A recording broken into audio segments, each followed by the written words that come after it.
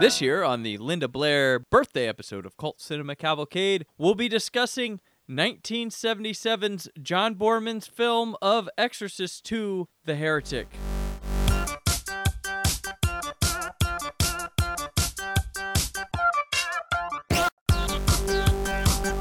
Welcome to Cult Cinema Cavalcade, a movie podcast that features hosts Brandon and Cullen discussing a film considered but not limited to being a cult classic. The episode you are listening to will include plot spoilers and may contain harsh language. Follow CC Cavalcade on Facebook, Twitter, and Instagram. Listen to the show on cultcinemacavalcade.com, iTunes, and anywhere podcasts are found.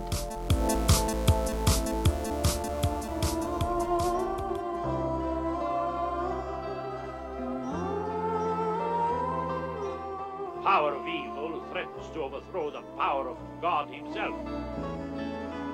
Don't you understand that I was face to face with the evil that's inside her? Once the wings have brushed you, you're mine forever.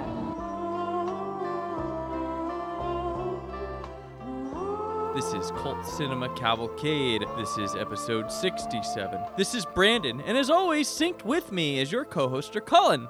I hope you like Locust. Today we are here to discuss the 1977 film, John Boorman's film of Exorcist 2, The Heretic. Cullen, may the power of podcast compel you to give me the plot. A teenage girl once possessed by a demon finds that still lurks within her. Meanwhile, a priest investigates the death of the girl's exorcist. John Boorman's film of Exorcist 2, The Heretic is directed by John Boorman, written by William Goodhart, and stars Linda Blair, Richard Burton, Louise Fletcher, Max von Sydow, James Earl Jones, and Ned Beatty. Makeup done by Dick Smith. Yeah. Welcome back to Cult Cinema Cavalcade. We hope you enjoyed our Doctor Who episode to bring in the new year. We had a lot of fun with that one. And now we're right in time for our annual Linda Blair Birthday episode, which will pop up around her birthday. I'd argue that this was less fun to watch than Doctor Who and the Daleks. That's a coin toss not worth. That is a commemorative coin I don't want to be aware of. Not to play my hand here. This is our third time Linda Blair. We originally did Savage Streets. Awesome. Roller Boogie. Awesome. And now we'll talk about it. And now we watched a John Boorman film. Another John Boorman film. The film he followed up Zardoz with. So he's on a roll here. It's, I guess, law of averages, right? He had Point Blank, Deliverance, and then we get Zardoz and Exorcist before he gets into Excalibur. This movie is once again about a girl possessed, but you know who a man possessed is, Cullen? Who's that? Tom Labrie. Tom Labrie again for Labrie's Waterbed Warehouse. And we're going to talk about movies again. Everybody seems to love science fiction.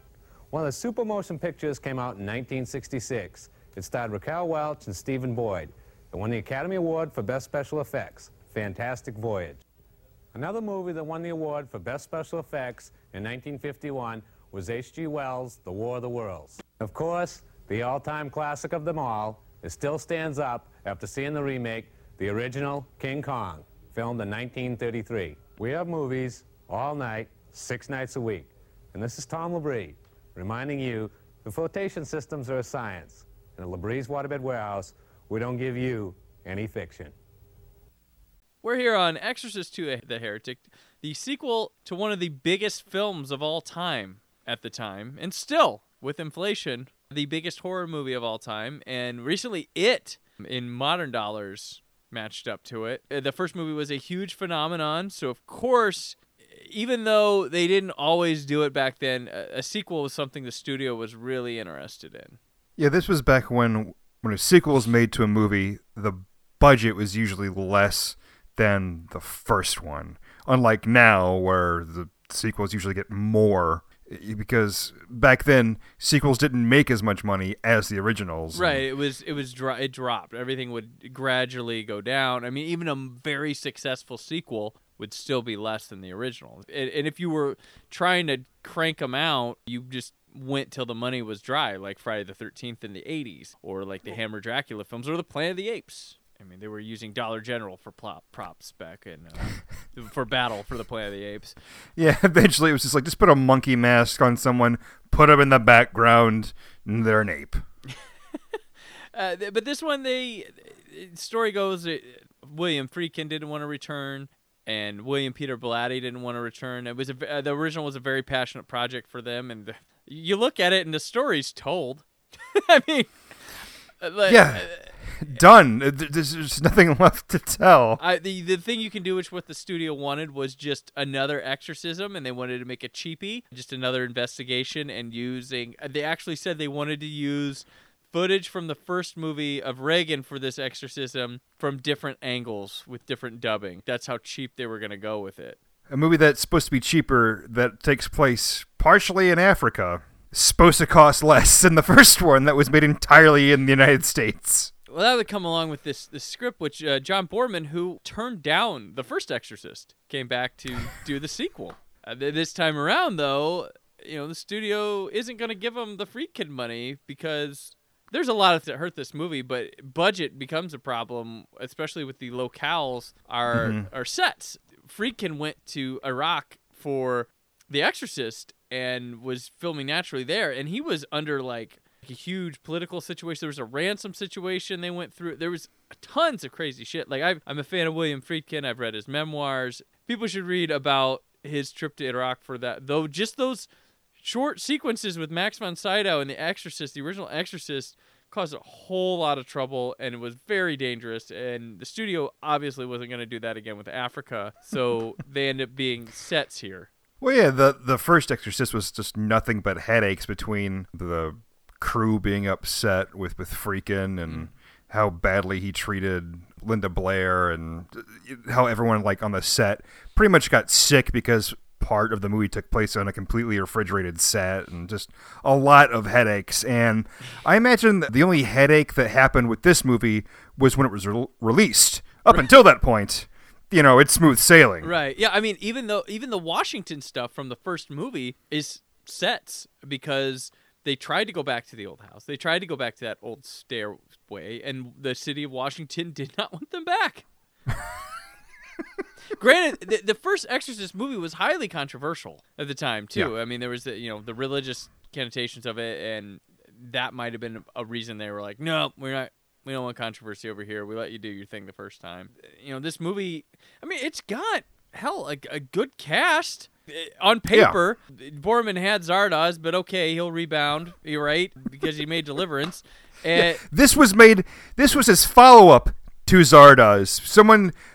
I can't believe anyone at Warner Brothers saw Zardoz and said, yes, get John Boorman. I want him to direct this major release that we have. I think one of the things was, he did his One for Me, and it failed, and now you can grab him to do a more prestigious director to do this sequel rather than just a schmuck. You'd be like, oh, well, John Boorman needs something, so let's grab him. Little they know, he's going to bat 0 for 2 on his films here. Get me the guy that directed Zardoz and that movie where Ned Beatty gets anally raped.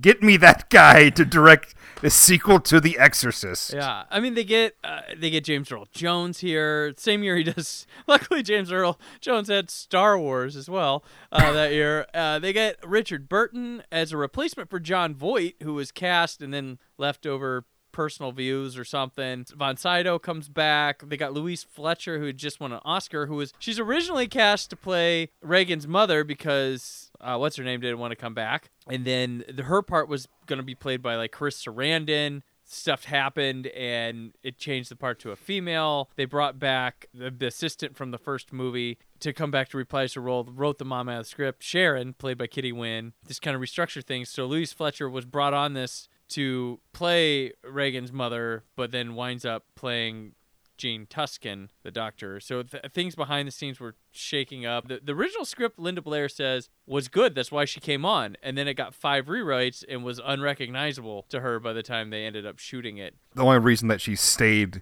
in the movie is because she was contractually obligated to be in it. Right, yeah. And everybody else had rejected it. They tried to get even back the real-life priest that was in the original movie that Friedkin famously, to get the emotion out of him he wanted in the final moment of the first one, punched him in the face and said, roll it, let's get this. But he didn't come back, so they came up with the character of Father Lamont. They'd even tried to get the detectives back, and I think even one version of the screenplay had him in it, but the actor passed away and they wrote him out. They were trying to bring back as many people as possible, but luckily got Linda Blair on the hook for this. That's the semblance of how they did it, and for some reason Von Sydow was hesitant to come back, and he did, and it's really weird what they got him to come back for, because he really doesn't even have like a scene. It's all montagey moments that he came back for. It just seems like it would have been better just to use clips from the first Exorcist when they showed those events from the first movie. It just it's really confusing because you see it, he's in the car, it's like, oh, he's back, and it's just very bizarre, but hey, props to the guy for coming back. Congratulations on your paycheck, Max von Sydow. The movie is the only Exorcist of the sequels to turn a profit at the box office. That's one thing it can champion.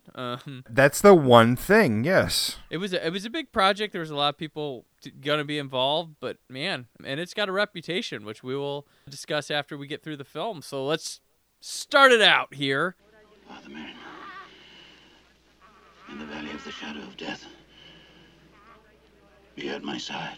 We, of course, have some eerie music, and we have a really cool, creepy red font on black screen with this screaming and chanting going on. From the moment the movie starts, I have a sense of dread for the next 2 hours of my life. And not like the way that the Exorcist was like, oh, this is spooky. I just hear that, I'm like, oh no. Oh no.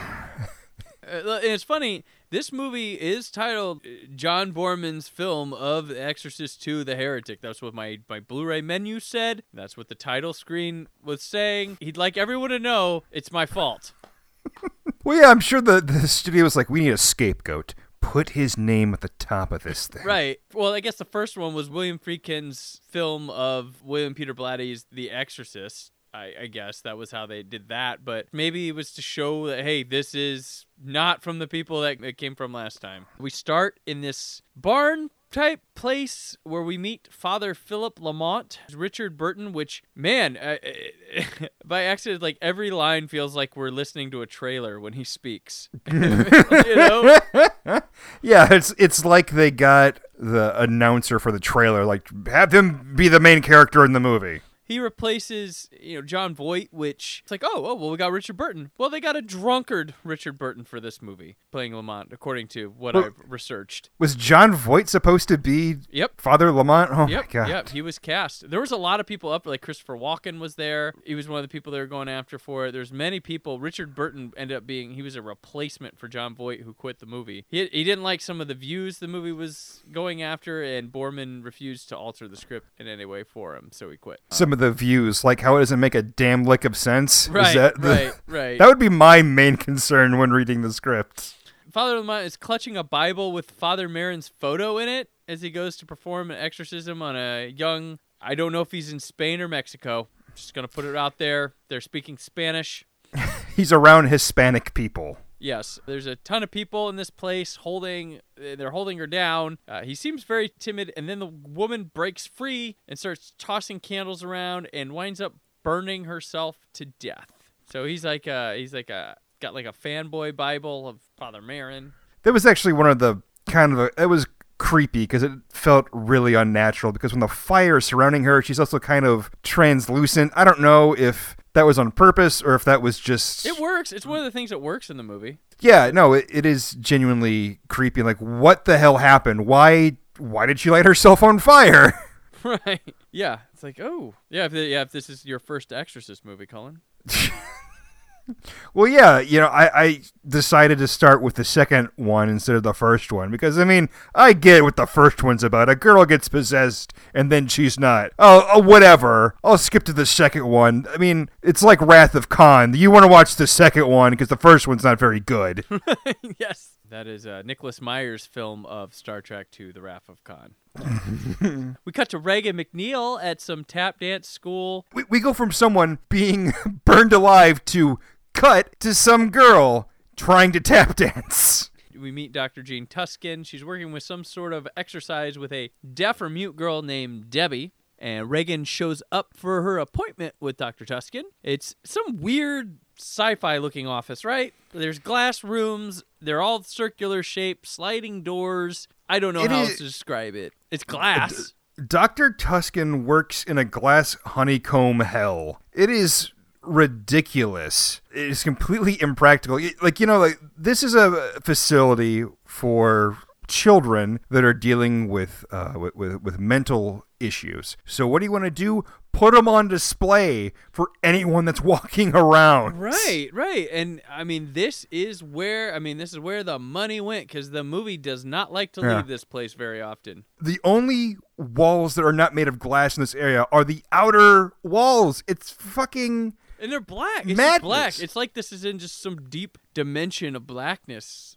Tuskin is apparently Reagan's psychologist, and she's asking her about her dreams, and Reagan feels she's wasting their time and only doing it to make her mom feel better. Reagan says that only she remembers being very sick and having nightmares back in Washington when she was possessed. Tuskin feels the bad dreams are still inside her. She shows her a machine that can hypnotize them to both look at the bad dreams and get rid of them. So basically what Dr. Tuskin is doing is she sees a hornet's nest, doesn't hear any buzzing, and it's like, you know what? I'm going to fix this. Takes a stick and just starts poking it until the hornets come out and start attacking. Right. There's no need to do anything. She's close to having to clear Reagan and release her, so she needs to stir some shit up to keep her on for another year.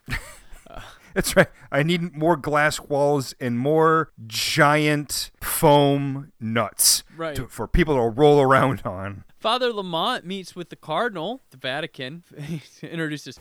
Cardinal Juris, may I present Father Philip Lamont, Society of Jesus. Okay, aren't they all in the Society of Jesus?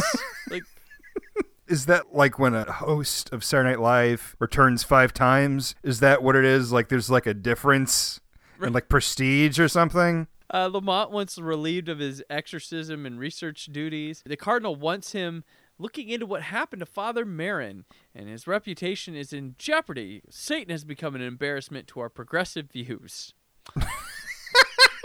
Man, that's Satan. He's always slinging dirt about the church. The Catholic Church, the most progressively viewed religion.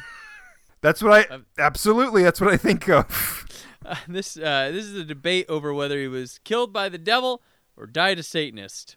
Lamont says today all he sees is evil. God has fallen silent. The Cardinal reissues Lamont, who feels like he's not worthy, to do the investigation and to report to him alone. Lamont then winds up at the research Xavier School for the Gifted Children special ed kids school that Tuskin's at, that she teaches with the glass. And Reagan smiles passing by him. She knows that he's there probably because of her. Had to be followed around for your life by priests. Oh, at least you're not a boy, Reagan. That's all I gotta say. Lamont tells Tuskin he wants to question Reagan. Tuskin says she feels the exorcism made her problem worse and that she is suppressing guilt over the priest's deaths. Yeah. Does not know what they're talking about. Lamont says that she has the care of her soul, to which Tuskin says no, her mind and her body. Lamont says Tuskin is up against evil, to which Tuskin says no, mental illness. And he then spouts some creepy horror movie stuff out, and Reagan comes in and says she'd like to do the hypnotism stuff right now. And Lamont says he can stay if she'd like. And Tuskin says, no, we'll do it tomorrow. It's great that everybody's comes down for her plan, and she's like, nah. It's like, I got to get it out of the back, and, it's got to warm up. It's just not worth it. Also, why does Reagan decide that she wants to do it? She was dead set on not doing it, and then she sees a drunk priest stroll in and is like, you know what? I do want to be hypnotized. That sounds like a good plan to me. Let's just end this, maybe. I don't know. She has dinner with Sharon from the first movie. You guys all remember Sharon? No? No, you don't. Okay. No one does. She's back. And trust me, guys, she is in the first movie. She's there. Yes. She was like a nanny, I guess. Yeah, she's like the she's like the personal assistant / nanny for Reagan's mother. Reagan tricks Sharon into thinking she can bend a spoon with her mind after watching a program on TV, but she's just joshing her. What an important scene. Yes. And in a movie that's already too long. That scene was only in there because they needed to show the passage of time. Because it goes from, hey, I want to use the synchronizer. Okay, great. Cut to dinner. And then it cuts back to... You know why? You know what they're doing? It's because they are in that damn glass school place so much that they're like, yeah, we can't have like 4 hours go by in this place. We need like a 2-minute break. And that's what they do. That's the only reason that they would do this thing the next day and not right now. It's not like when she's bending the spoon, she's like, oh man, this is creepy. It's just like, as soon as I saw it, I was like, well, she just has 2 spoons. That's what it is. She's not bending a spoon. She's using 2 spoons to look like she's bending a spoon, and then it ends. It's like, hey, Reagan, do you want to do this hypnosis thing? No, thank you. Hi, Father. Hi. Oh, you know what? Can we do the hypnosis thing? Oh, priest says, you know what? Sure, I'd be down for that. I'll check it out. Tuscan, you know what? We should all go sleep on this. Why? You just 5 minutes ago wanted to... Well, yeah, it's not like the father goes through any kind of training or anything like that to understand how to use this machine. It's just like, let's give it 24 hours. Right. We'll revisit this situation. We get to that next day, and Reagan gets her mind attached to the hypnotized machine, which, don't forget the crystals. I was like, oh man, this is Kip's time machine. Yeah, exactly. The synchronizer consists of a couple of flashing lights, a leather belt, and a few wires. That's what this thing consists of. Reagan lets herself go as she watches the flashing light and a tone plays, and they take themselves to Reagan's room in Washington. And Father Lamont then questions her about Father Marin before he died. She goes, is his heart strong? She tells him he is praying. Lamont asks what Reagan was doing, and Tuscan starts gasping and fibrillating, quote unquote, their words, not mine. They snap Reagan out of it and then hook up Lamont, like, hey, priest, get in here, to the machine to help find Tuscan. And Reagan is holding on to Tuscan around her heart. And then around her, we start seeing the end of the first movie with Father Marin exorcising Reagan in the bedroom. And she's mine always says something and is forming around her. Reagan or possessed Reagan have their hands around Tuscan's heart. And then Marin seems to be sharing space with where Tuscan is sitting. And then the Reagan Pazuzu hand battle over Tuscan's beating heart happens, and we see the heart, and Lamont's just like watching it all, and he says, in God's name, and then it all stops, and Reagan tells Lamont to tell Tuscan she will not remember this, and then Liz turns off the machine. Liz, there's an assistant in the place named Liz. She's not important, but she's there. And the part where I shouldn't say the old footage, the stuff that's supposed to be old footage, when that fades in and it's like superimposed over the heart, that part is kind of creepy. It's neat. It's creepy.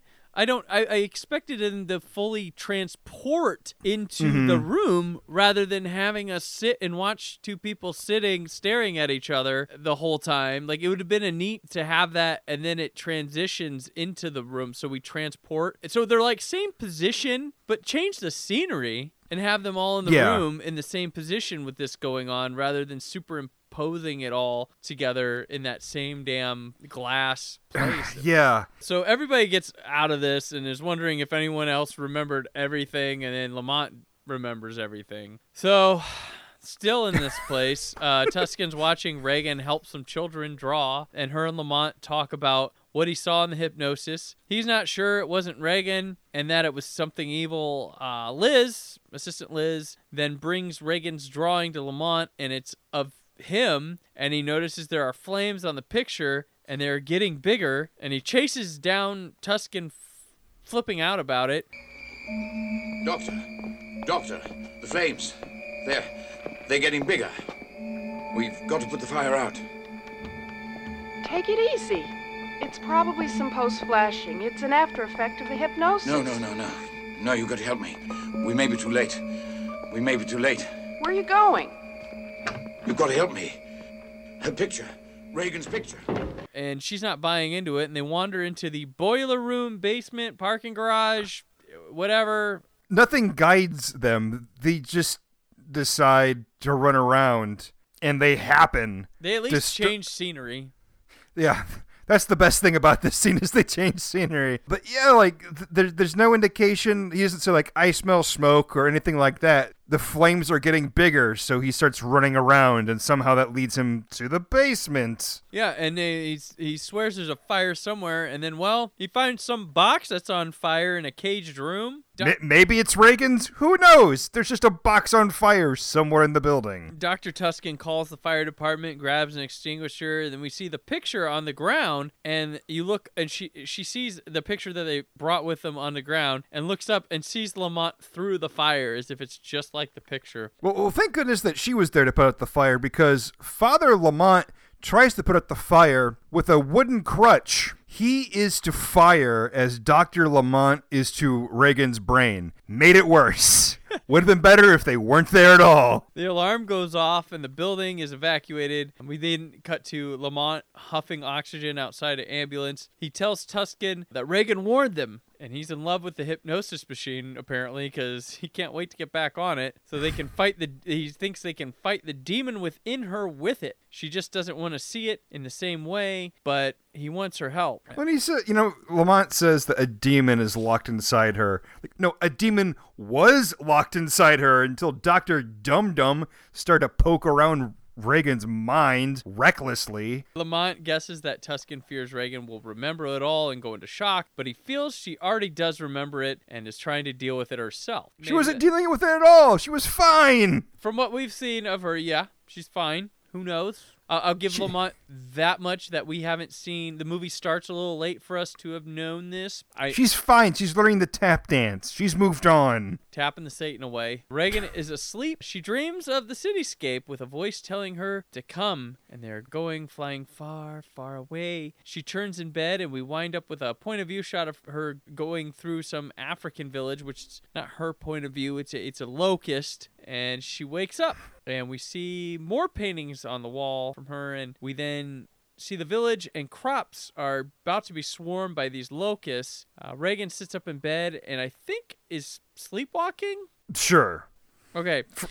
I was like, I think that's what we're doing here. But her eyes are open too, I think. A guy in the village is on the shoulders of someone swinging something in the air through the crops.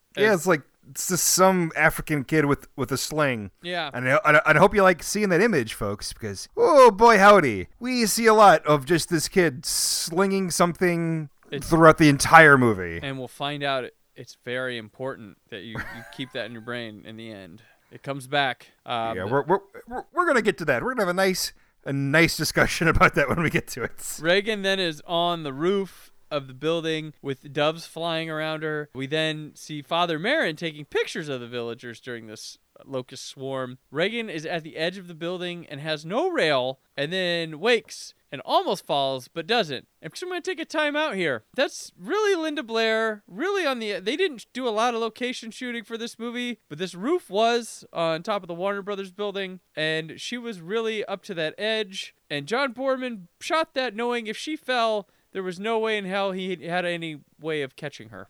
So he put the star of this movie for Warner Brothers just on the edge of a building and just, hey, I hope like a wind doesn't, At the corner, too. She's at the corner. Like, yeah. If she can't just, drop to a side.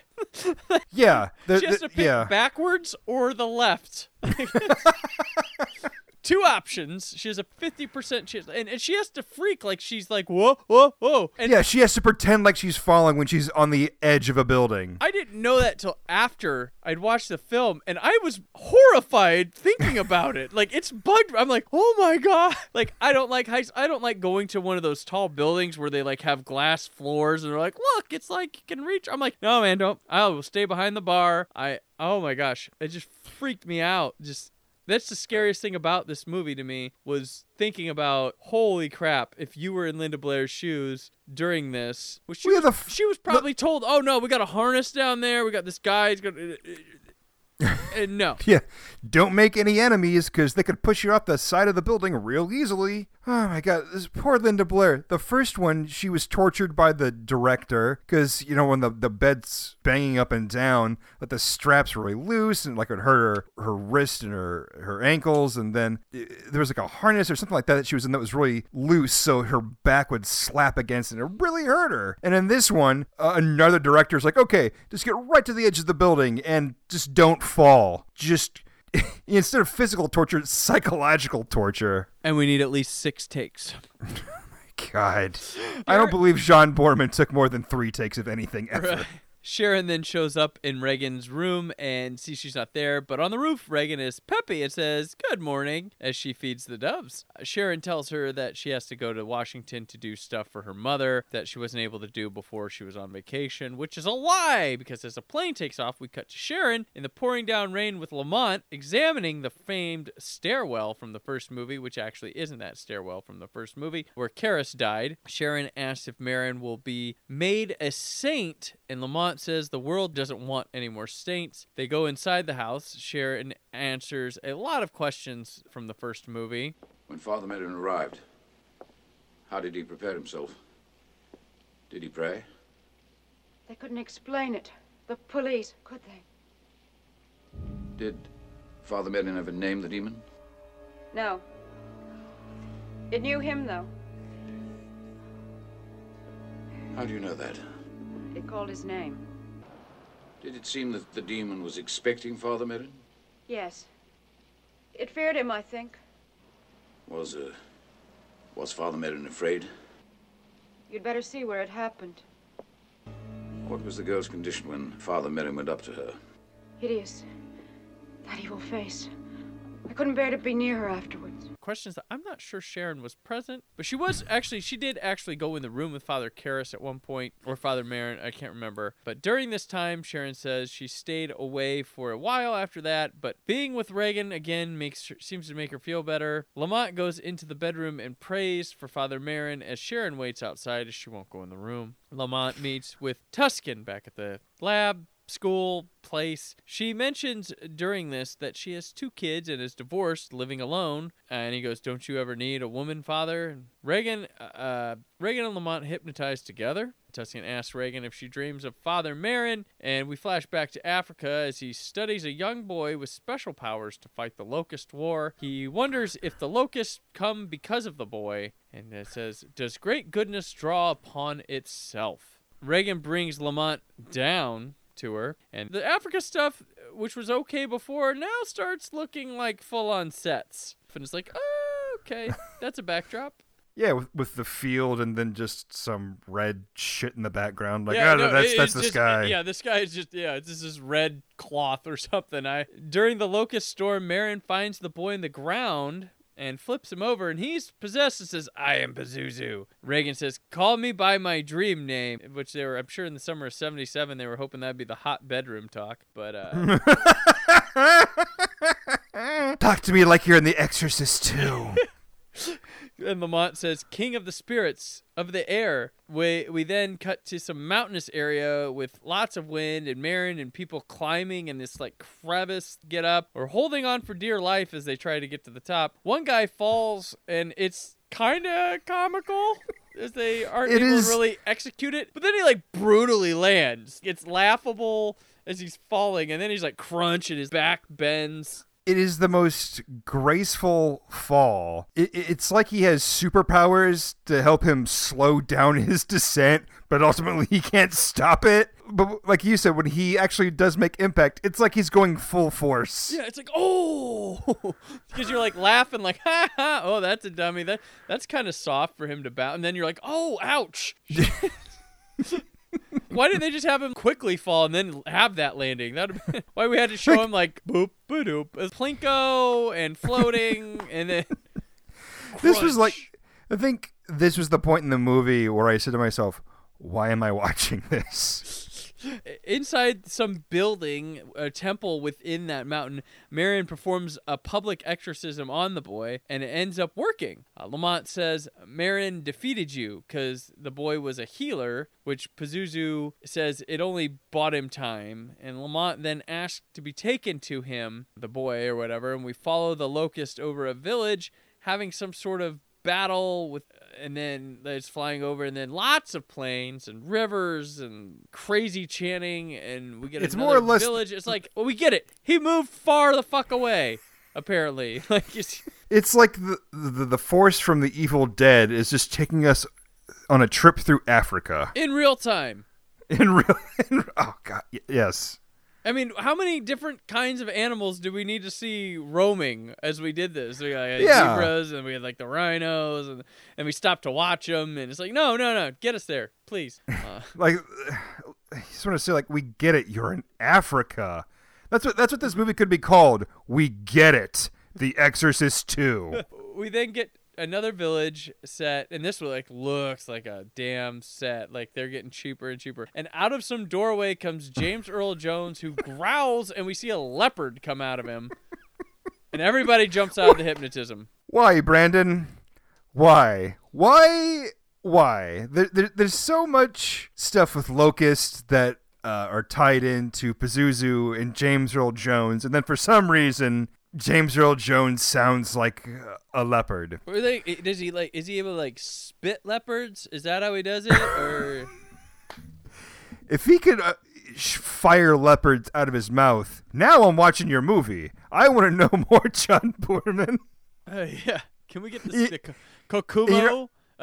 John Boorman's film of Kokumo, the follow-up to John Boorman's film of The Exorcist 2, The Heretic.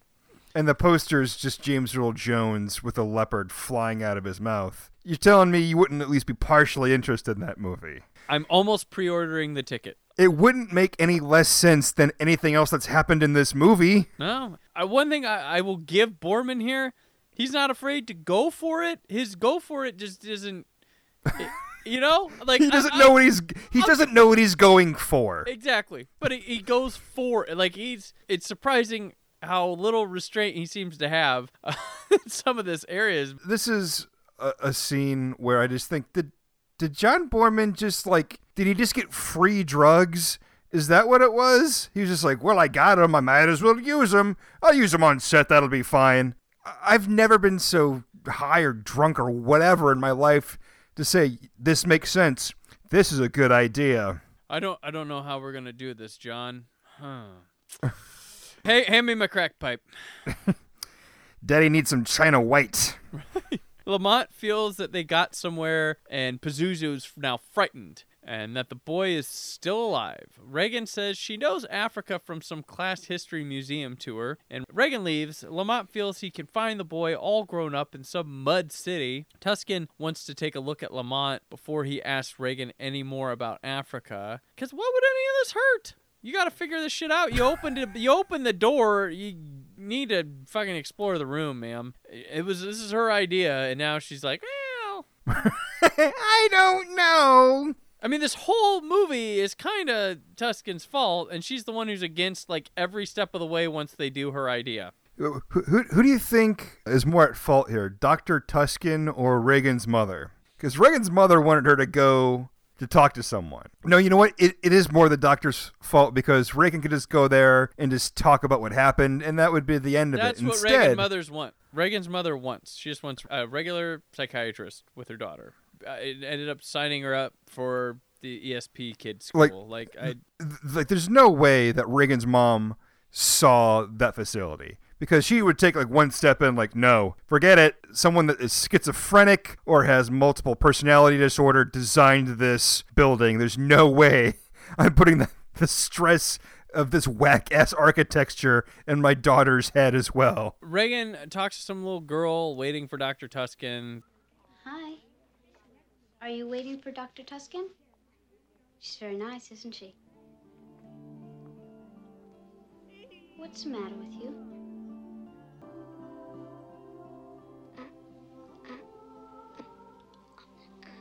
I'm autistic. How do you mean?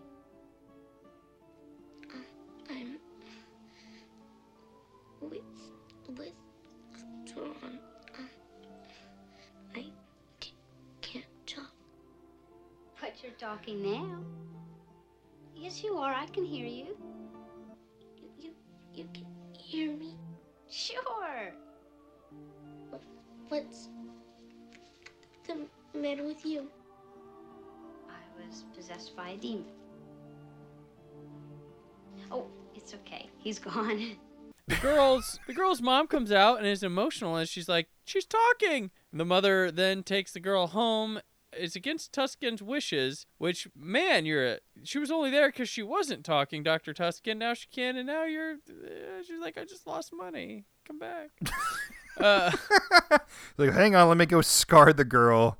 I gotta, hang on, look into this, this strobe light over and over again. We didn't get the synchronizer.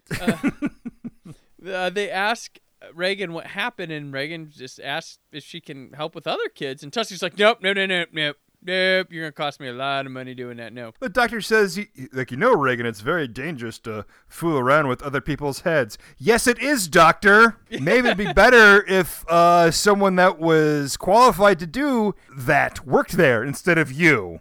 Right. Sharon shows up and Reagan takes off. Lamont thinks Reagan entered the kid's mind and made her talk. Tuscan gets angry and tells Lamont to leave her alone. They fight about it and Tuscan storms off. Lamont goes to the museum. Reagan's there. Tells her that he's not allowed to talk to her. She asks if priests believe in ESP. He speaks of another priest who believed in all of it. He warns if things happen before they are ready, that they may be pointed to Satan. They find an exhibit that is the place that Marin fought Pazuzu. Apparently, they... How convenient. Reagan knows the name of the boy, now a man, called Kakumo. Lamont returns to the Cardinal, begging to go to Africa to meet Kakumo, that he could not only prove the exorcisms and evil is real, and Kakumo could have power to fight such evil. The Cardinal feels he's in defiance of the church and relieves him of his assignment, and he mentions that he will speak to him again after his retreat. So he's... Go to Africa, dude? It's just not going to be on our dime? Is that what we get here? Because he's like, this is in defiance of the church, but enjoy that retreat to Africa. Well, now he's like a private detective priest instead of being on the force. It's like he handed in... Sounds like a Monday night ABC show in the 80s. Renegade priest. Actually, that was Father Dowling Mysteries. Right.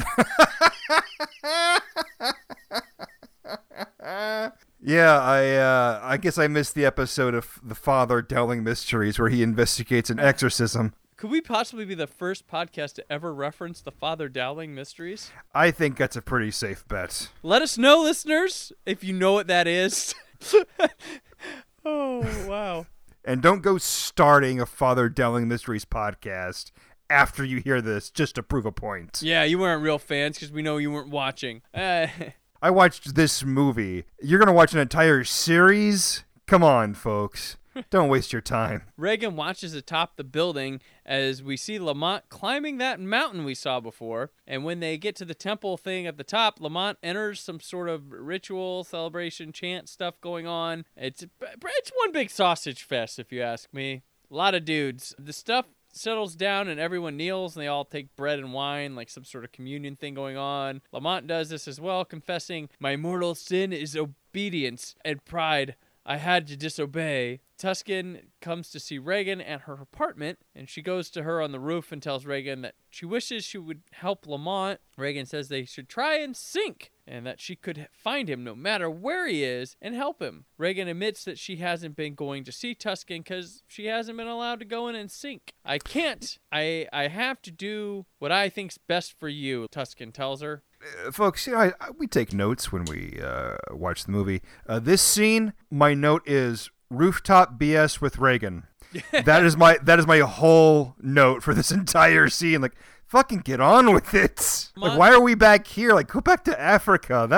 That's where the story seems to be going. Lamont goes asking if anyone there remembers Father Marin. There is a guy, and then asked about Kakumo. There was some death they talk about, and a body was never found. It's the guy that fell that we were laughing about earlier. Lamont tells him that the body didn't land where they think it did. He remembers from the vision of the guy bouncing off and goes to show them where it is. Reagan, at this time, is having a tap dance recital, and Sharon's in attendance.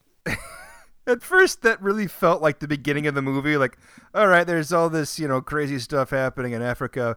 But enough of that. Tap dancing! At the bottom of the mountain, Lamont shows the guys to the body, and there are bones there.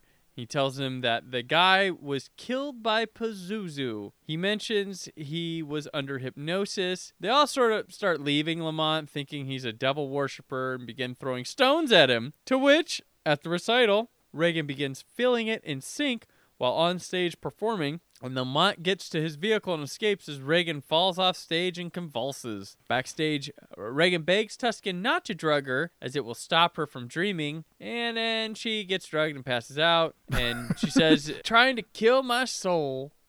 So instead of respecting her wishes, they drugged her. Which isn't Lamont, isn't like Tuscan at this point like, I think that'd be kind of good for you, Reagan. I question if Dr. Tuscan is aware of the Hippocratic Oath. Because, like, oh, please don't drug me. Like, all right, it's enough of that. Just here's drugs. Like, no, don't. There is a powerful demon that wreaks havoc in this movie. And then there's also a villain. Lamont talks to a French nun at a beach as a plane lands on that beach. And out of it comes Ned Beatty, the Deliverance reunion. He's unloading a big crucifix, and he tells Lamont, Mud City with golden walls? Sounds like Jeopardy. You know it? I know every holy place in Africa. Religion's my business. Plastic saints, icons, Buddhas, voodoo grease. Edward's my name. Ecumenical Edwards, they call me. Philip Lamont, archaeologist. It's nice to know you, Father. And they fly the traditional route of the plague. Lamont tells Edwards is who Ned Beatty's playing. They'd flown the route before on the wings of a demon. No. Ned Beatty was like, all right, man, I enjoy cocaine too. I think you just like look over like, okay, I'm just going to put the plane down here. You can walk the rest of the way. You want to grab that parachute, buddy? I'm going to open the door here soon. I don't want to get murdered. Yeah. Well, and then something, when they're flying, hits the windshield. There's like blood all over it. And it's like, well, that's the DDT. They're trying to get rid of all the locusts in the area. Lamont comes to the village and arrives at Kakumo's place from the vision. He asks a man about him. The man just tells him no. Reagan then is back at the mutant school and in a hospital bed passed out. Lamont continues wandering around, yelling out Kakumo and sifting through a bunch of tribal dudes. And like when he's yelling it, there are several people that say Kakumo around him. Yeah, they're all like laughing and shit. And then a big group is all like, oh, Kakumo. And then some guy brings out a girl and they all start like hooting at him and laughing. This woman is brought out in a way that's like, okay, she's all yours. So is Kakumo like African for prostitute or sex worker or sex slave or just... what would you say is going on here? Is that what we're supposed to believe? I don't know. Can we just chalk this up to John Boorman? Can we just blame him for this? I'd like to do that. I know it's an easy thing to do, but you know what? Fuck John Boorman. Reagan then wakes up. She undoes her IV and falls back asleep. So she's not going to be drugged and can remember her dreams. Back on the African set, Lamont wanders at dawn. He tells God he has not called on Pazuzu and is proud of this. Reagan then asks to call upon her, but by her dream name, and then he asks Pazuzu to take him to Kakumo. Pazuzu, Kakumo, da ba da da dee da da ba da. She starts saying it over and over, and he ends up wandering into a place where Kakumo sits on some sort of like throne made of a bone. Kakumo, played by James Earl Jones, is wearing a locust costume. That is all true. This is the character that the only other time that we've seen him as a grown man made a sound like a leopard. But now he's dressed as a locust. Well, he had that on when we first saw him, and then he's sitting here, and then he leans forward and puts his head down, and it's like, oh, that's... Because he's got like some headdress that you'd think would be some animal, but it's a giant locust. Were you like me? Were you just waiting for him to turn into a giant locust? I almost thought like at some point in this movie he was like gonna hop on like a giant locust and fly around. It would make as much sense as anything else. Like wielding a staff. Like I thought towards the end of the movie that he was gonna have some sort of part in it. Yes. That he would be important somehow. Kakumo says he's lost his faith in God because he called on Pazuzu, and he tells him to prove his faith by crossing over a lane of spikes that are in like a puddle. Cross over. Step out of your despair. If Pazuzu comes for you, I will spit a leopard. Spit a leopard. So again, you can make that sequel. That's that spin-off. Hold on. But he doesn't spit a leopard. Instead, he spits like a cherry tomato out of his mouth. Yeah, does he like? Is that like the fetus of the leopard? It's gonna grow into one. You just gotta wait. I don't know, Brandon. Why does he? So he just spits out the tomato and it lands on the spikes or nails or whatever. Yeah. I mean, I guess it's supposed to be like creepy and ominous, but it's really just like, what the fuck am I watching? It's one of those moments. Well, and Lamont steps on a spike and then falls, and his head's gonna land on him. He wakes up in a hospital with Dr. Kakumo studying locusts in Africa. Yeah. And Kakumo doesn't seem to like question, hey, where did you come from? Because to me, it seems like he went from James Earl Jones to James Norval Jones. Like, what? Yeah.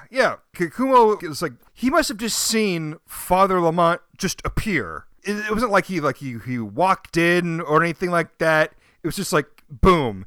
You're like, why are you in my office? That should have been his first question. Who are you, and why are you here? Was this all like Halloween 6, like the Thorn cult in the theatrical cut, where they're like, take off that locust hat. It's Halloween's over, man. And they're really these doctors and shit in this hospital. Like, is that what we're going? Is that the original part of this? Like, I don't know.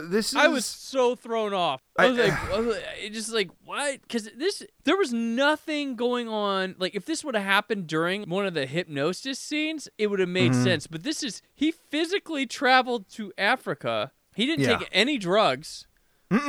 Like, the closest thing to drugs was the DDT that hit the plane. I guess he took that communion.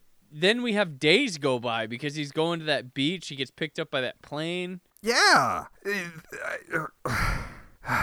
At this point in the movie, I would like to do with the people that they went to. It wasn't the premiere, but it was like a sneak preview of The Exorcist 2. The studio heads of Warner Brothers, they came to this theater to see the audience's reaction. They pulled up in a limo, like, hey, limo driver, go get dinner. We'll meet you later, whatever. And 10 minutes into the film, an audience member stood up, looked around the crowd, and yelled, "The people that made this piece of shit are in this room." And then like a dozen audience members gathered and chased the executives down the street because the executives didn't have a ride out of there. For me, this is the scene that makes me want to do that. Right. And, this movie was flat out written. And we got this script. Can you want to throw some of this in there?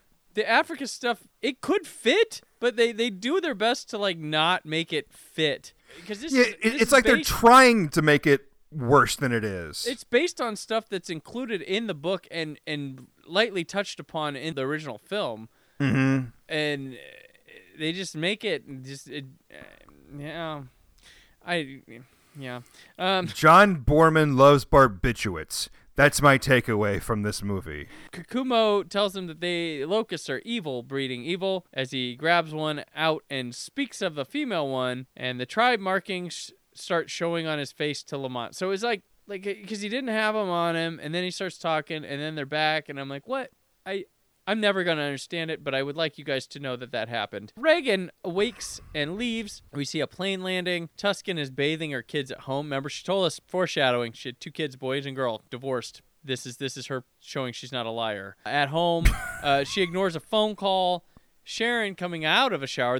Sharon and they must have synced earlier in the day, Sharon and Tuscan, because they were both showering when the phone call came. Yeah! And that threw me off for a moment, too. I was like, well, wait, why is the doctor's hair wet? Oh, no, that's Sharon. Phone call's about Reagan. She apparently ran away. The door buzzes, and it's Lamont. Sharon's pissed about Reagan running off, blaming Lamont, who says he needs to see her. Sharon tells him to get out of there. Reagan's at the museum, and then guess what? Lamont finds her there, and they catch up, saying good and evil are struggling within her. Reagan has brought the synchronizer with her. She stole that. Sharon is at Tuscan's to tell her about Reagan. She says she's going to find them herself. Reagan and Lamont go to his hotel room to set up the synchronizer and sync up. By the way, how quick was that flight from Africa? Because Reagan leaves that glass hell honeycomb, and then the next scene is like, hey, Father Lamont, I'm looking for her. Well, you were just in Africa. What, we never see him leave Africa. The last thing we see of him is... Maybe that laboratory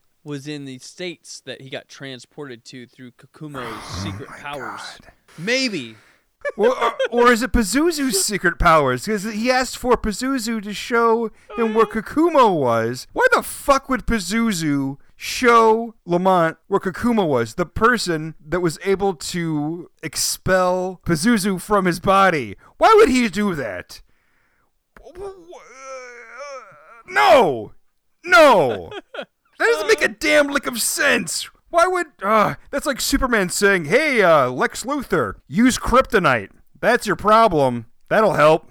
Yeah. No, you hide that shit. Damn it. When they synchronize, they go back to Washington bedroom. Marin narrates moments we've already seen before in the movie, asking Lamont to take his place to protect Reagan. Marin rises back at the African temple. Then we fly on the route to Kakumo. Reagan snaps out of it and shakes Lamont out of it, and he silently gets up and leaves, not talking and just on a mission. I really think that was just Richard Burton just saying, you know what? I just don't want to really contribute to the rest of... I'll show up. I'll be on set, but I'm not going to say a lot of words. You'll figure it out.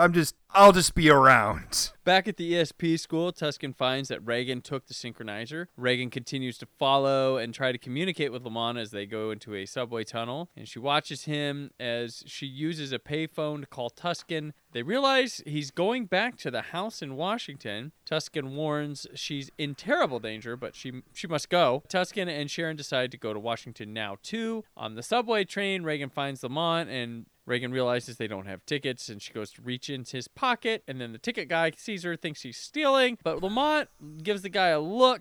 No, I'm with him. He's sick. They gave him an injection. Leave her alone. She belongs to me. If a priest were to say that... This was in modern times, they'd be like, all right, buddy, we're getting off the train. Yeah, back then, priests were... I don't know. They were trusted a little bit more, I guess. But still, just leave her alone. She belongs to me. Like, it would have been great if the guy would have gone, oh, Kakumo. And then he just walked away. Tuscan and Sharon, we have a subway versus a plane situation here. I got confused because I was like, okay, there's Reagan and Lamont. They're going down into a subway tunnel, and then they're on like a subway car. And so then Sharon and Tuscan go to travel, and then we see people putting stuff in an overhead. I'm like, well, I don't think subways really have the overhead thing. And then they go outside and they're on a train. I'm like, why are they taking a plane?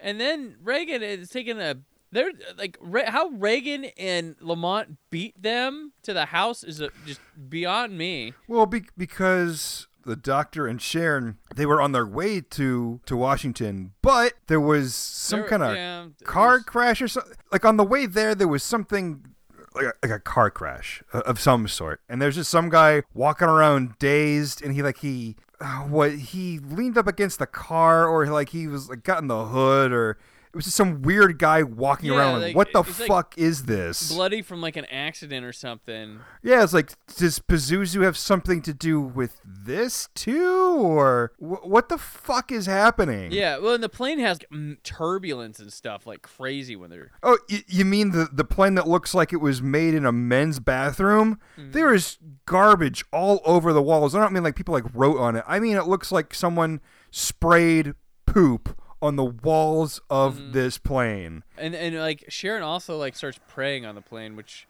Tuscan questions her about. Then, yeah, Reagan Lamont, they go from subway to bus. They take the slowest route possible, subway to bus to cab and stuff. The cab when Sharon and Tuscan get in the cab and they ask the driver to take them to the house, like the 8 Prospect Lane or whatever, and he turns around like they asked him where like, can you take us to Camp Crystal Lake?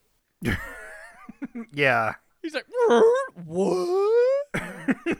Oh god, this whole time, you want to know what my notes were for these scenes? Just get to the fucking house. Yeah, exactly. I'm sitting there like, because we got like a half hour of this movie left? I think so, yeah, 20 minutes. God. At least 20 minutes. Reagan and Lamont arrive at the stairwell, and they then hop a fence in the house, which is now barbed wired, and the cab approaches, and the windshield breaks, and at the same time, Lamont opens the bedroom door at the house. Locusts just fly out of there, and the cab crashes through the fence in the front yard. I think the cab driver dies. He certainly doesn't move. Reagan approaches the upstairs, and she finds Lamont stunned on the floor, and he points to the bedroom door. Sharon crawls out of the smashed car and is going to go in the house as Tuscan screams for help as she's trapped in the car. And Tuscan asks her to help Reagan fight it. Sharon asks her to name it, and she says Pazuzu, which makes Sharon smile. Reagan then enters the room and sees her possessed self, which was not played by Linda Blair. She didn't want to do the makeup again for it. And then Tuscan finally gets out of the car, and Sharon is blocking the door,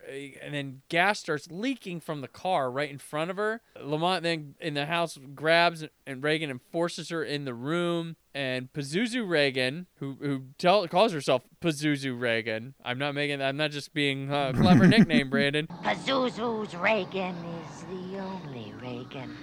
And says that Lamont has chosen her, and she turns into a more normal-looking Reagan with these glowing green eyes, and Lamont tries to hump her. Yeah, this... It's gross. I would say that this whole last 20 minutes is just, wait, what?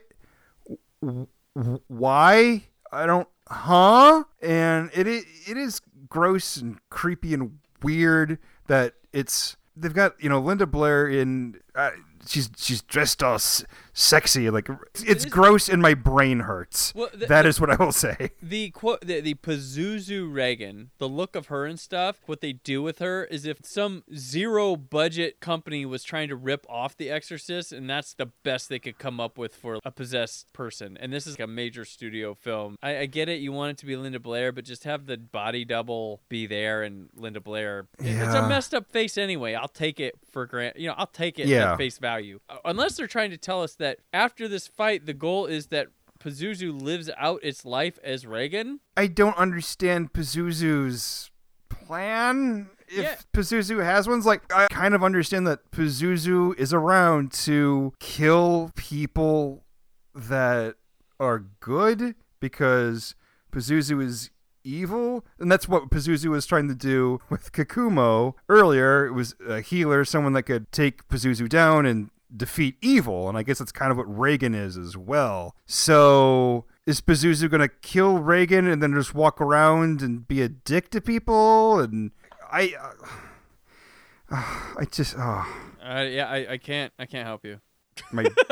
My brain hurts and it's gross. That is, I will go back to that. Pazuzu tells Lamont to kill her. Fire ignites Sharon outside. Well, there's the leaking gas from the cab out there, and she steps on the headlight that was flown off the car. It's still lit. Yeah. So breaking glass on gasoline makes an explosion somehow. Hey, Pazuzu likes Final Destination. That's and Brandon, what's up with Sharon? Why is she all dazed and evil now? Can Pazuzu possess multiple people? Because Pazuzu can oh my god, appear in that room apparently by itself while possessing Lamont and Sharon. Yeah, sure. That's what I'm seeing. I don't know if that's what they're trying to tell me, but that's what I see. It doesn't make any fucking... God, it doesn't make any sense! Why don't And why Pazuzu never decides to team up with Tuscan is its biggest downfall. They would be a hell of a team. Both awful people. It just seems like Pazuzu could just, hypnotize or put as many people as Pazuzu cares to put in a trance, and then those people could just kill a whole bunch of people. Seems like it'd be easier than whatever the fuck he's trying to pull off in this movie. Lamont attacks Reagan and slams her against a wall. Then Reagan begins speaking in Kakumo's voice, which confuses Lamont. And me! And Reagan, this is where I thought, I'm like, oh, he's going to come flying on a locust. Spitting out leopards. Reagan then, oh gosh, that'd be awesome. Reagan then starts saying, "Por qué?" and "Why me?" like the Spanish people were doing at the beginning. He seems snapped out of it. Kakumo says to tear out her evil heart. He jumps on the bed and fights Pazuzu Reagan, strangling her. And then locusts begin to swarm the Capitol building. Sharon still burns outside while Tusken watches and then goes to call for help in the streets, but not to really much concern. Help! Help! Help! Somebody!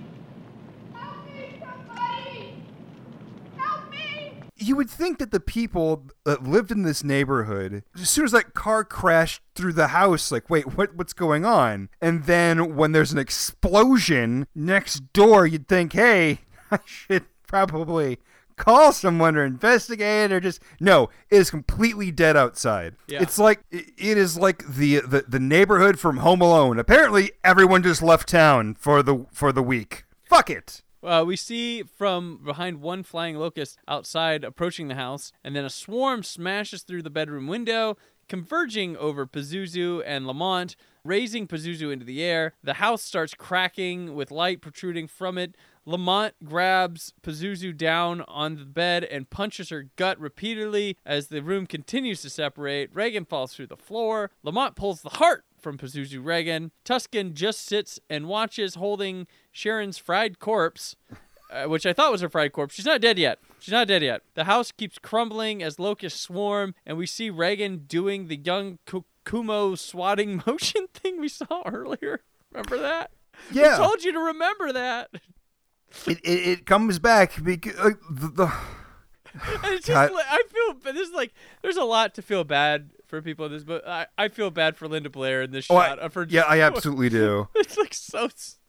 Because I guess, Kakumo, he was studying grasshoppers and like, all right, we found a grasshopper that can make the rest of the locust calm down. It has something to do with the rubbing of the wings. They won't all freak out and just swarm everything. And I guess somehow making the motion of whipping a sling in the air is a calming thing to locust or something. Or We'll have to watch more locust movies to really get a hang on it, I think. Or maybe Kakumo's spirit is within her as well, which doesn't make... I don't know how that would happen. Does... You could write what you think this movie's about, and I could write what I think this movie's about, and I bet I'm sure there'd be some similar things, but they'd be pretty different. If I were to write what I think this movie's about, I would squat over just a notebook and just diarrhea right on it, and then close it and write The Exorcist 2 on it. Like, I did it! I found out what the movie's about! I did it! Scratch and sniff edition, thanks. Finally, this all calms down, and Lamont approaches Sharon's toasted body, and she says her hunger for truth was her belief. He blesses her. She says, Reagan, then dies. Like, okay, bye! Lamont says the enemy of the human race is subdued. Pazuzu is the enemy of the human race now. Like promoted. Tusken apologizes to Reagan that she understands this all now, but the world won't. Not yet. So she says her and Lamont have to go, and that he needs to take care of her. And they walk off through the house rubble off the set. Because I don't know where they're fucking going. Yeah, like they're just walking into the backyard of someone's house. Could someone take a clip of that and add like the Incredible Hulk? And then all of a sudden, out of nowhere, like every cop in town, every firefighter, every neighbor comes on the scene to take a look at this as Tusken cries and looks on. And we see, before it ends, we see a couple of the hypnosis sync flashes. So like, were they really there? Yeah, I know. Because, it just zooms in on the doctor, And those flashes happen, like you say, like what's happening? What is this? Is there a synchronizer there? Is it someone's headlights? What are you trying to convey, John Boorman? No, it's like, this is bullshit. This isn't like well thought out stuff like the end of Inception or anything. This is this is bullshit. It's like, well, it was a thing that we used in the movie, so we'll end it that way too. It has nothing to do with anything. There's no benefit to doing it. It's not spooky. It's not mysterious. It's dumb. It's dumb. If it was, then they would still be in the room at the hotel, and somehow Tusken made another machine to join them and said, Sharon, you got to hook up on this. It'd be really sweet. Then the travel discrepancies would make more sense. Maybe all of this stuff just happened on that first synchronization. You thought, okay, at the end of it, they moved on. Nope, this is what was happening the whole time. This whole fucking thing just happened in Reagan's mind. There we go.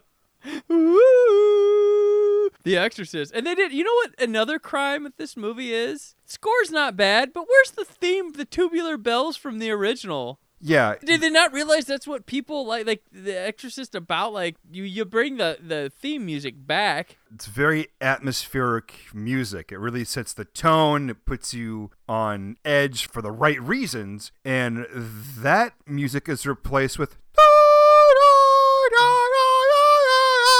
And it's barely in this movie anyway. Did it get so popular that the rights to use it were too expensive now? Because, I mean, Tubular Bells was not written for The Exorcist. It was just Friedkin found it from some artist and was like, I'm using this. So maybe now it was... But no, they bring it back for the goddamn third one and the fourth. So no, they just didn't realize what they had, maybe? I don't know. Like, I mean, could you imagine if Superman 2 didn't have the Superman theme? Yeah. Or like Star Wars. I mean, you know what's funny? Another movie that had this happen was Elm Street 2. Did not bring. I mean, but that movie was rushed into production and out under a year by a week than the first one. So they didn't really know what they had. They were making that second movie right after the first one hit. So they really didn't know what they have. I'll give them that pass that they didn't realize, we had theme music that people liked, even though it was our cheap synth stuff that we didn't know was going to be catchy. So that's I get that there. But here, this movie was iconic. It's been years. Where's the damn Tubular Bells? Granted, it's not going to make this movie better, but where was it? At least make it feel like it's a sequel to the first movie. Like, I appreciate you didn't make the same movie over again, because a lot of sequels will do that. I mean, you brought back Sharon. Tubular Bells is more memorable than Sharon from the first movie. I know, when she died in this, I thought, okay, I don't care. Well, that was supposed to be the mother, and the original died. Well, in one of the script variations, she died, and in another script variation, she gave her daughter to Lamont and said, you need to take care of her. This world is too big for me. But hold the fuck on. Why do they need to go if they fucking got rid of Pazuzu? It's over. We're fine. You guys don't need to hang out anymore. Bye, Father Lamont. Thank you. Yeah, problem solved. Go on to the next child Pazuzu may possess.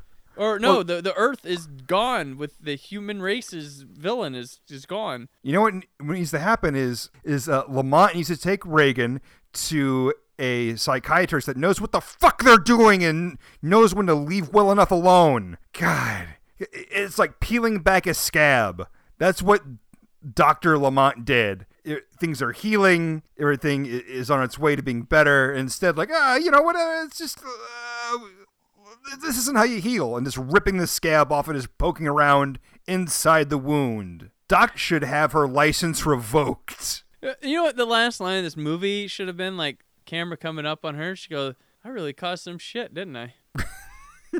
Should have apologized to Reagan and then looked into the camera and said, I'm sorry for wasting your time. This was, and still is, a poster child for being the worst sequel ever made. And those people who nowadays will complain about stuff like Iron Man 2, seriously? Go back and look at this. Iron Man 2 made sense. This is This is under, but it kneecaps the first movie. Man, this is off the wall. It's embarrassing. It's laughable. It's just confused with itself. It's cheap looking at time. I feel bad for them. There's stuff that does look like sets. I don't know that that's their fault or if there could have been better set designers or something like that, but I don't know if I want to throw that against them if that's just like kicking them while they're down, but goddamn this movie. And it's also been called one of the worst movies ever made, and if a lot of people calling it the worst movie ever made. I don't know. Cullen, have you seen worse? That's... It's up for... Yeah, it's a matter of personal taste, but... It's a matter of personal taste. I have seen worse movies than this. However,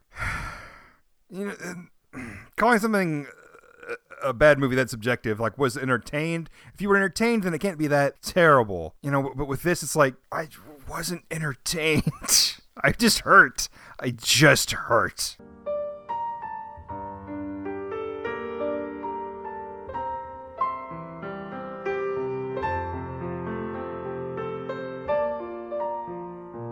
Now comes the point in the episode where we rate the movie we just watched. As we are Cult Cinema Cavalcade, we like to keep things nice and culty. Our options are as follows. Stay with your family, which, like Dr. Tuscan advises, maybe don't use the hypnotizer. Prize, you're not a fan of Exorcist 2. Converted, which means you are like Dr. Lamont, where you've messed with the hypnotizer a little bit and you kind of are interested in this thing now. And Drink of the Kool-Aid. You are full-on Pazuzu, possessed, loving it. You bought the Kakumo Halloween costume with the locust headdress. So, Cullen, how do you rate John Boorman's film of Exorcist 2, The Heretic? Brandon, in this day and age, there are people that they start petitions for things that they're pretty frivolous, pretty dumb, but I would encourage our listeners out there to start a petition to have John Boorman ejected from the planet. Shoot him into space, just leave him on an island, just something. Whatever bad things have happened to him are not enough for having made this movie. It's not fun. It's not pleasant to watch. I will say this, some of the visuals are very creepy and unsettling, like I had mentioned earlier with the woman that was on fire at the beginning of the movie, and the part with Dr. Tuscan where the past Reagan and present Reagan were battling over her Dr. Tuscan's heart. That was a neat visual. The stuff on the roof with like these slitted mirror is like a wall up on the roof. It's really bizarre, and I think it actually does benefit the movie because it's just something else that's unsettling. No, just head to toe failure is what this movie is. It paid Richard Burton's bar tab. That is one of the better things you can say about this movie. So I say I stay with my family. Brandon, how do you rate this piece of shit? If you've been in suspense this whole time, I'll alleviate you right away with staying with my family. No, this movie sucks. There's no way around it. I think there is people who find it funny or enjoy the absurdity of it. In a couple spots, but I'm not there with you for the whole thing. The movie, after it first came, like the first screenings, this is back when things didn't open wide right away. They started in a couple cities and then built out and traveled. Even your biggest releases did that. Like Star Wars did not open everywhere when it opened in 1977. If you were in a smaller city, you had to wait till it worked its way to you. Boorman pulled this movie from theater multiple times to recut it, to try to fix it or try to change it. But man, if I was the studio and these reactions were coming, I'd have been like, this needs to be 80 to 90 minutes now.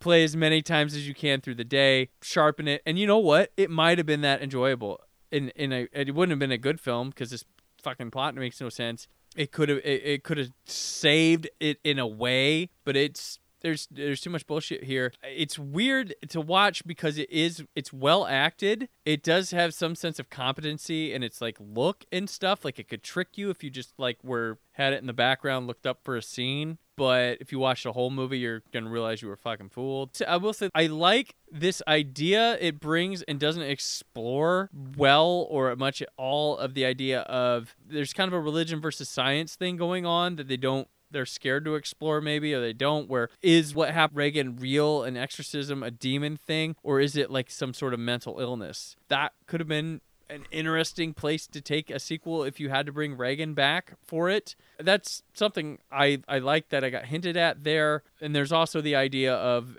does a good thing in the world also force in a bad thing in the world? That's kind of nice. And then I think in a better movie, minus Reagan swatting at the sky, the end with the locusts and the house crumbling and crashing, I think it looks really cool. It's really well done. It's intense. It's just loud. It's crazy. And it's just like, oh my gosh, to watch. It's effective. But the movie sucks. So it's like all that for nothing. Like you hit the finale, the effects and stuff for the finale, but everywhere else, no. Sorry, James Earl Jones, you're wasted in this movie horribly. Like he's there as something of importance that isn't important, and he has to wear that damn locust hat. He had to be on this movie being like, you fucking serious? Like he had to. I mean, he's like, oh no, you're this doctor that studies locusts. He's gonna have his shirt off wearing a locust hat. But you're the first possessed kid, like grown up. Ooh, cool. Why am I wearing this? Then he gets in Conan the Barbarian. He's like, well, here I am again. But at least the thing on my head looks cool. He doesn't look like a doctor that studies locust. He looks like Dr. Locust. Dr. Locust. But no, this movie's terrible. It's still one of the worst sequels of all time. It's the worst Exorcist movie. The next, it sucks, is like this movie was so bad. The third one wouldn't come for another 12 years. I like that one a lot, but no one would go see it because of this movie. They're like, oh no, you fooled me once on that one. But like luckily the third one has come around. It's finding new fans every day. It's a cool movie. William Peter Blatty, the writer of the original book, adapted a different book of his for that, and it was his directorial debut. It's a really cool movie. That one brings Father Karras back, and it focuses around the detective from the first one and the priest that survived, played by different actors. Yeah, that one's cool. So skip 2, go to 3. There's also two wildly different versions of 4, which focus on the African stuff here, but in a totally different way. No one's named Kakumo, and it's the whole movie is Father Merrin's exploration of that exorcism in two different ways. So you said that this is the worst Exorcist movie. Yep. Would you say that this is the worst movie about like possession? Because there's plenty of other Exorcist like rip-off movies, or stuff like the Exorcism of Emily Rose, stuff like that. Would you say that this is even worse than all of those knockoff? There were a lot in the 70s stuff.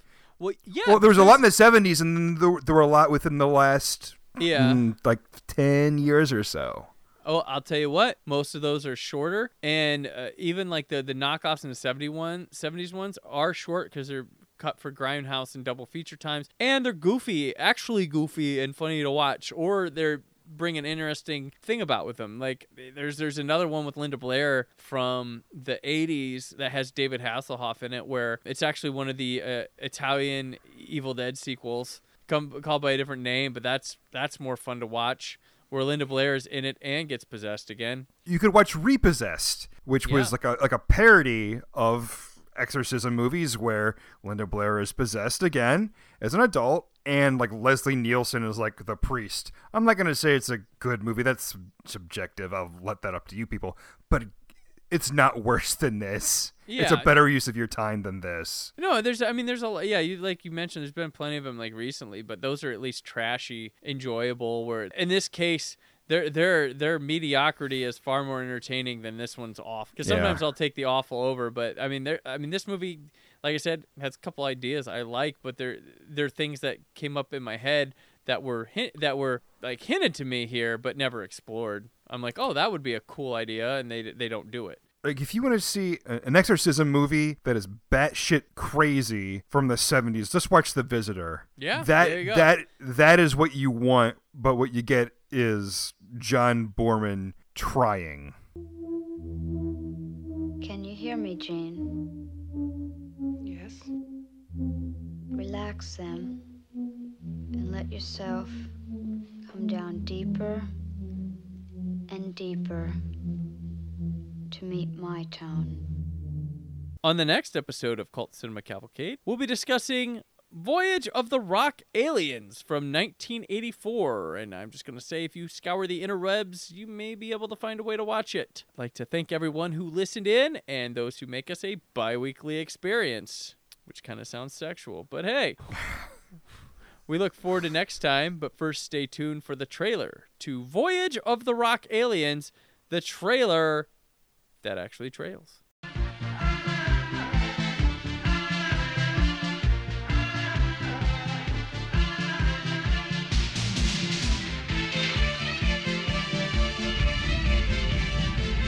They are coming, traveling through time and space. Their leader is Absid. Their mission is for science. Their only vice We used to sit around at night watching old-time movie shows. is music. You didn't know. We didn't know. We didn't know. We didn't know. What did you think? What did you think? We didn't think at all. Voyage of the Rock Aliens. Their destination is the home of Dee Dee, the hottest ticket in town. Her boyfriend, Frankie, the hottest temper in town. And his band, The Pack, who are always cooking. But things are about to get hotter. All it took was just one look, and Dee Dee short-circuited his fuse box. Some guys will do anything to impress a girl. Now Dee Dee's got her chance. Who else is in your band? Why don't you sing with us? This guy's gonna be dog meat. But the Pack want his head. We're stubborn. Sorry, guys. I guess I made a wrong turn. Voyage of the Rock Aliens. It's magical. Maniacal. Could you wait? Sure. It's got tunes. See, you never took auto shop. No. And tune-ups. It's okay. It's full of surprises. Watch it. And the beat never stops.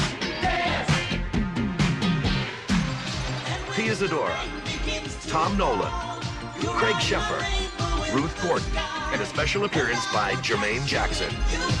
So keep your eyes and ears open. Who's that? Your town might be next.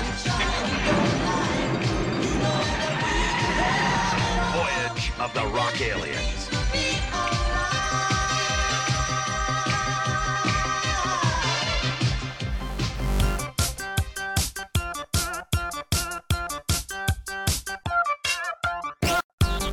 Thank you for listening to Cult Cinema Cavalcade, part of the Creative Zombie Studios Network. For press opportunities, advertising opportunities, and more information on Cult Cinema Cavalcade, contact mail@cultcinemacavalcade.com. Produced by Brad Shoemaker, edited by Brandon Peters, narration by Rebecca Peters. Theme song Pink Baby by Happy Elf appears courtesy of the freemusicarchive.org network. The film and music featured in this episode are part of their respective studios, and no infringement is intended. Join us again in 2 weeks for a new episode of Cult Cinema Cavalcade.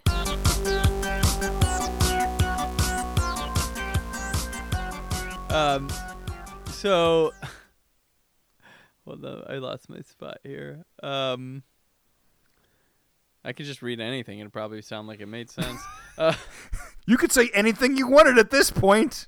And it'd be believable. And people would be like, I don't remember that from the movie, but I'm going to take his word for it because I don't want to go check. And it turns out this whole plan that Pazuzu came up with is based on the Wizard of Oz. Oh, God.